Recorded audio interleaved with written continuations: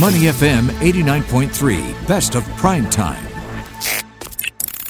Market View on Money FM 89.3. That's right, you're listening to Money FM 89.3. I'm Chua Tian Tian with your Market View. Now, we are doing something different today. Bursa Malaysia's leadership team is in town this week, and we want to find out more about their plans for the Malaysia Stock Exchange. On our list of questions today, Bursa Malaysia's push towards environmental, social and governance, or ESG goals, especially after the boss launched 2 new ESG-themed indices earlier this month. Well, I'll stop here for now. Let me welcome our 2 guests today, Muhammad Umar Swith, CEO Bursa Malaysia Berhad, as well as Julian Mahmud Hashim, Chief Regulatory Officer Bursa Malaysia Berhad, now with us in the studio. Hi. Good afternoon. Hi, good afternoon, and great to have you both in studio as well. Maybe let's start with Umar for the first few questions. Appreciate if you could share with us a little bit more about Bursa Malaysia, why you believe that the shares on Bursa are seen as having, well, in your words, good value in the current economic climate. Thanks, Jen, and welcome everyone to the show, so to speak. Really, when you look at it, it's a question of, particularly if you're using Singapore dollars to invest, the ringgit's oversold. So if you take a medium-term view, you have good counters, particularly in traditional sectors such as commodities, construction and so on.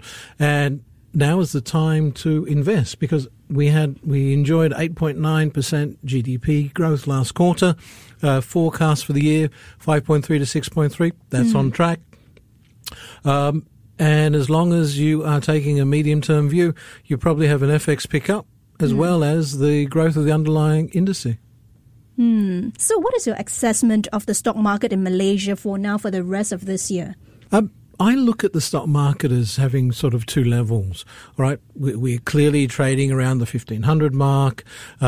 If I could foresee the future, Tian Tian, and tell all our listeners where we'll be at the end of the year, I wouldn't be here. I'd be trading. I run the market. More importantly, though, but what we've seen is new listings are well supported. We know there's a lot of liquidity in the market waiting for a call to action. That call to action would be, it's impacted by exogenous factors such as the war in Ukraine, inflation. More importantly, what we've been seeing is the impact of the hawkish stance of the Fed, particularly on our currency as well as the market, as we see liquidity flowing out of emerging markets generally back to the US. But that being said, foreign investors, foreign institutional investors are up some 8 billion ringgit over this last year to date. Well, talking about an upside in the ringgit, if investors in Singapore want to invest in Bursa Malaysia, which are the sectors that they should be looking at, or which are the sectors that you believe may be undervalued at this point? Sectorally, if you look at the forward earnings, we're running at about a PE of 12. That makes us very attractive at the moment against our peers.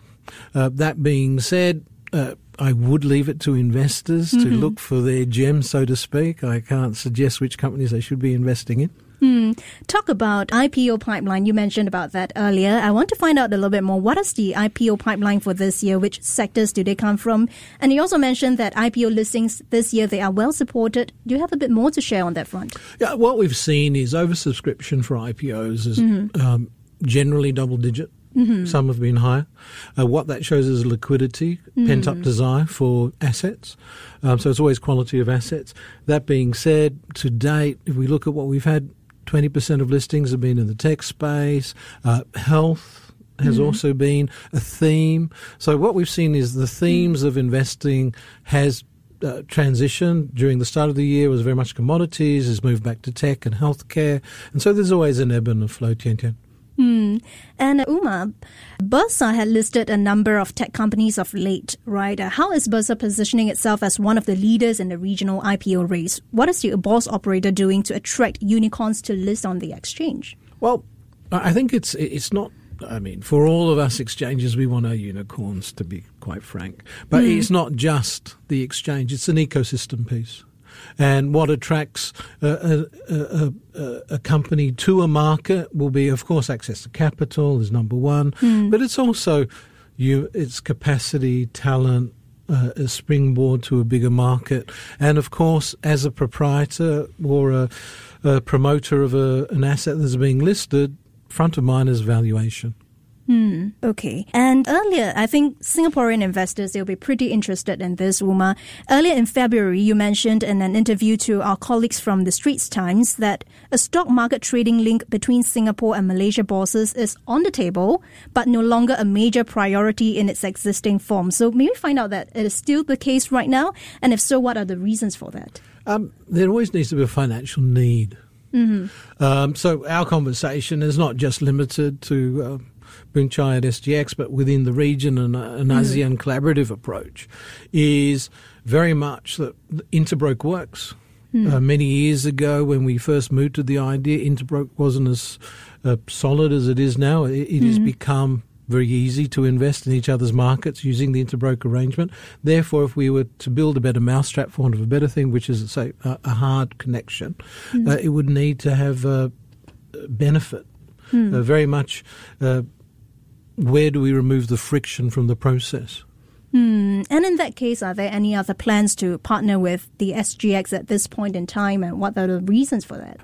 I'm very keen to look at collaboration, not just with SGX, but within the whole region, very much looking for efficiencies that we can drive. If we recognise, all of us, that ASEAN is not a single market, very much like the European Union, but if we can have commonality perhaps on clearing, it will make it easier for foreign institutional investors and local institutional investors to invest in each other's markets by reducing the cost and the ease of doing business, if you like.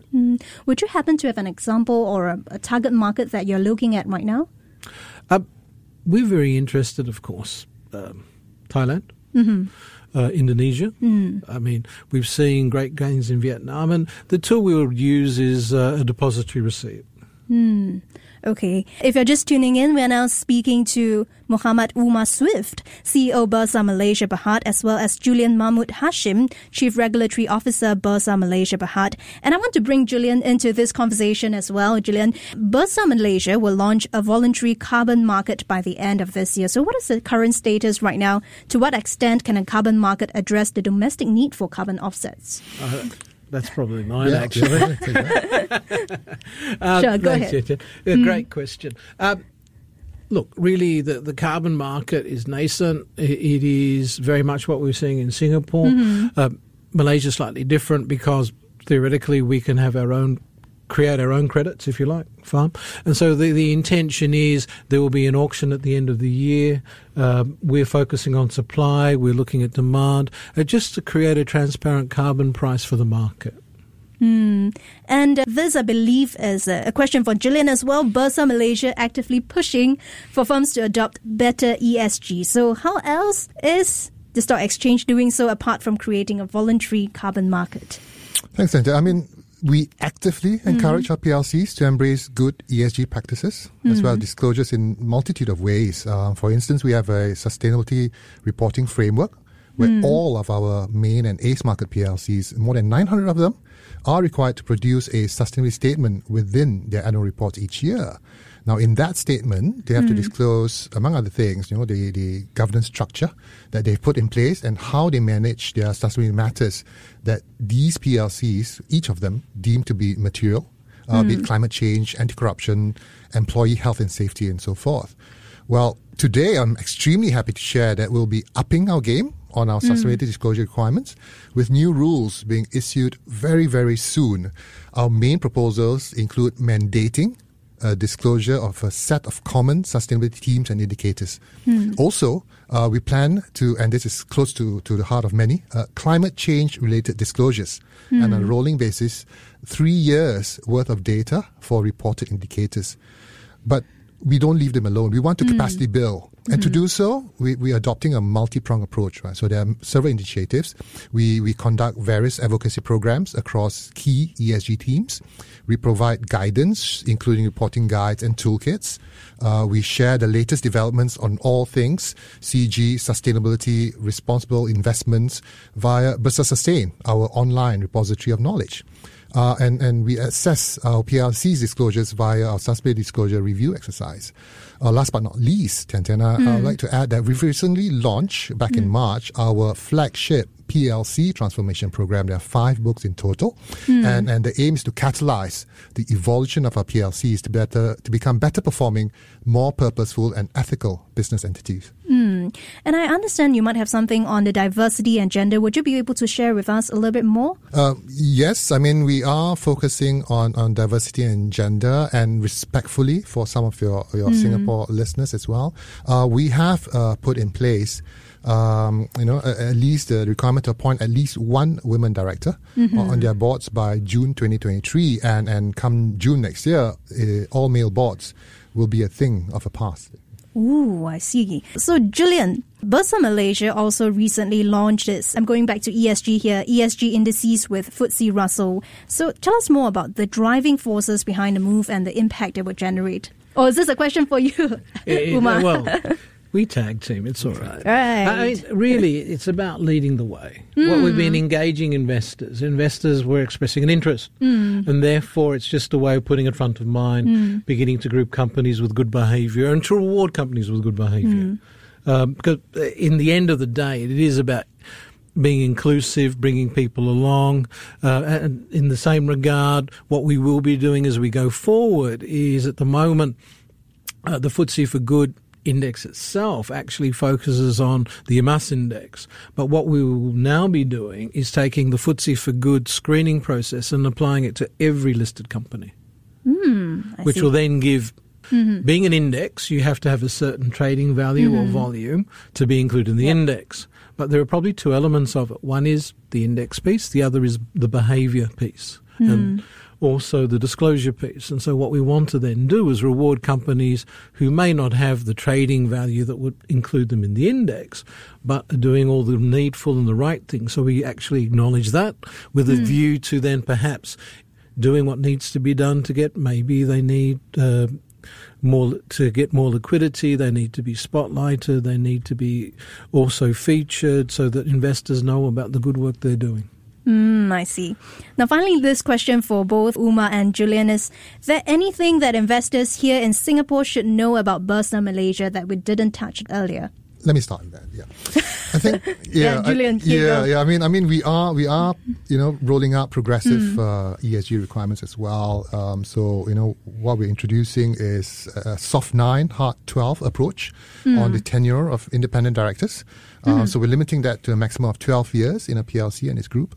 And we empower the investors and all that. The PLCs must put in place fit and proper policy that addresses the board quality, the integrity of the appointment, and the re-election directors. That policy must be published on their website starting 1st of July 2022.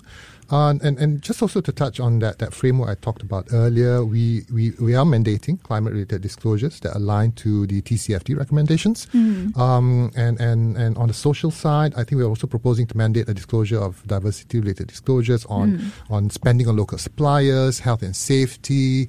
Last but not least, maybe to add, we are launching our LEAP market transfer framework that's coming into place pretty soon as well. So we're working on that.